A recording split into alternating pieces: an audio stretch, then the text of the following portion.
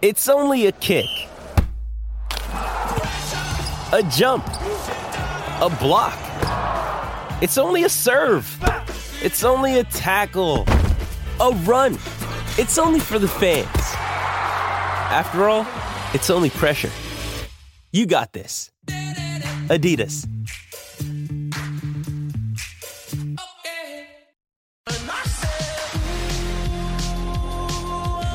On SENQ, it's the greatest wicketkeeper to don the gloves for Queensland, Ian Healy.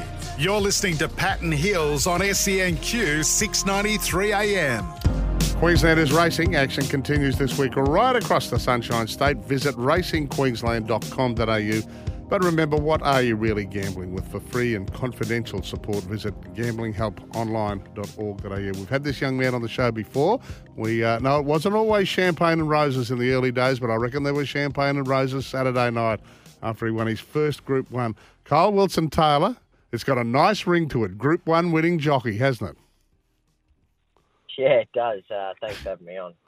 What about Saturday, mate? Is it just a hazy memory now because you've got someone no less than a Grand Slam winning jockey, Chris Muntz, who was your trainer for the day on Palosapan, giving you the biggest raps in the world. So it was a wonderful ride from a tough barrier, and you win your first Group 1 race. Yeah, it is a bit of a blur, but it's one I can't really. I'm still probably not really in my right mind, to be honest. I can't stop thinking about it, and I haven't been able to wipe the smile off my face. But no, I'm very thankful that it has happened. Yes. You were quite confident in the quotes of that article in the paper on Saturday. They put it in on Saturday about Palosapan's chances, hey? And you also mentioned that Chris Muntz is a man who does instill confidence in you. Yeah, I was very confident with the horse. It's probably the one thing in my life that's made me really realise that things probably do happen for a reason. It's normally I'm a bit nervous going into a bigger race and whatnot, and I actually hadn't won a black top race before Saturday, so I was itchy to get one, and even if it would be a listed race. But normally I'm quite nervous for them races, and after the gallop on Tuesday, I wasn't really nervous at all. The night before, I said to my partner, I said that the horse would win, and then that was all we spoke about, and that's all I said. And I said it with a bit of a smirk on my face, and then it was just very laid back the whole day, and just everything just really fell into place. Yeah.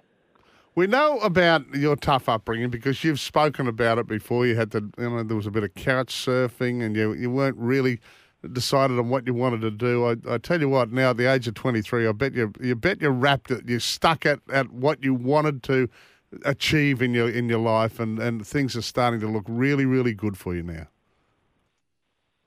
Yeah, of course. I am.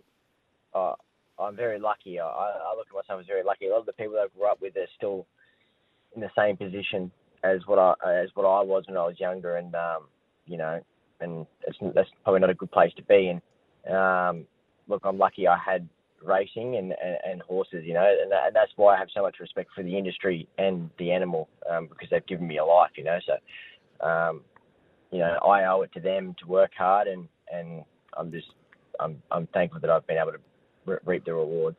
Yeah, well said, mate. And you had guts. You had guts to get through it. And great friends and mentors with the Coffs Harbour connection, and Grandad saying, "Hey, listen, you need to be a jockey." That sort of stuff. What about on the track? Your heroes on the track. If you were a young boy that had a bedroom with a poster needed up there, who would it have been? Well, I had. You couldn't see the paint on my walls. I had every jockey known to man on my wall.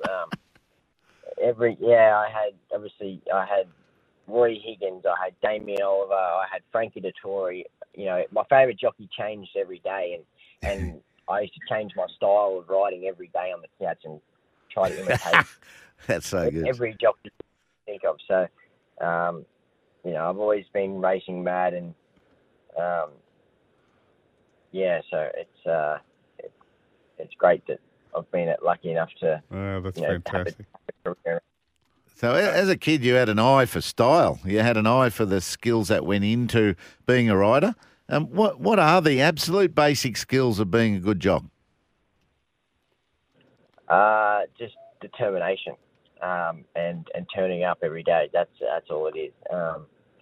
When I rocked up at Lee and Shannon Hope's stables in Victoria as a 12-year-old boy, I couldn't ride a horse at all. I was, and I didn't even know how to brush a horse, saddle a horse. I didn't know how to do anything. I just had the dream of becoming a jockey, and like I said, I just kept turning up, and even lately, like it's being a jockey, you're only as good as your last ride, and as I stated, but the ride before, I had 3 rides on Saturday. The ride before the Group 1, I didn't give it a very good ride. So your confidence is always up and down, and I think it's easy for a lot of people maybe to succumb to that, but it's important that, and no matter what walk of life you are, or any job you do, that you keep turning up and you work hard and you stay driven, because Saturday's a testament to what can happen if you do. Yeah. Is it true you went to Mooloolaba Sunday and rode 6 down there? Yeah, that is true. Yeah, and I got brought back to earth real quick actually, because I had a trial after the last, and it was a little 2-year-old, and he's actually really quiet, but he took fright at the gap as I was going over it, and he jumped through the inside running rail, and I landed flat on my ass, and I was laying there and made sure I didn't have anything broken, and then I just started laughing, because I thought, oh well, that's just the universe pulling me back in the line. And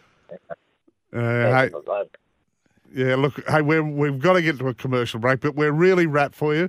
Muncie says you're one of the hardest workers around, and you handed him his first Group 1 win as a trainer as well. It's a hell of a story. And Kyle, yeah, all we wanted to do was give you a call and say congrats, mate. We're wrapped for you. Thank you for having me on, guys. I really appreciate it. Kyle Wilson-Taylor joining us here. We've got to get to a commercial break, but it's a wonderful story here. So he did have a really tough upbringing, and yes, he did couch surf and things like that as a youngster, but he stuck at it. He's only 23 now, and now I heard him interviewed as well. He wants to set sights on maybe winning the premiership here. We've got to get to a break. We'll be back. We've got lots more on the show today.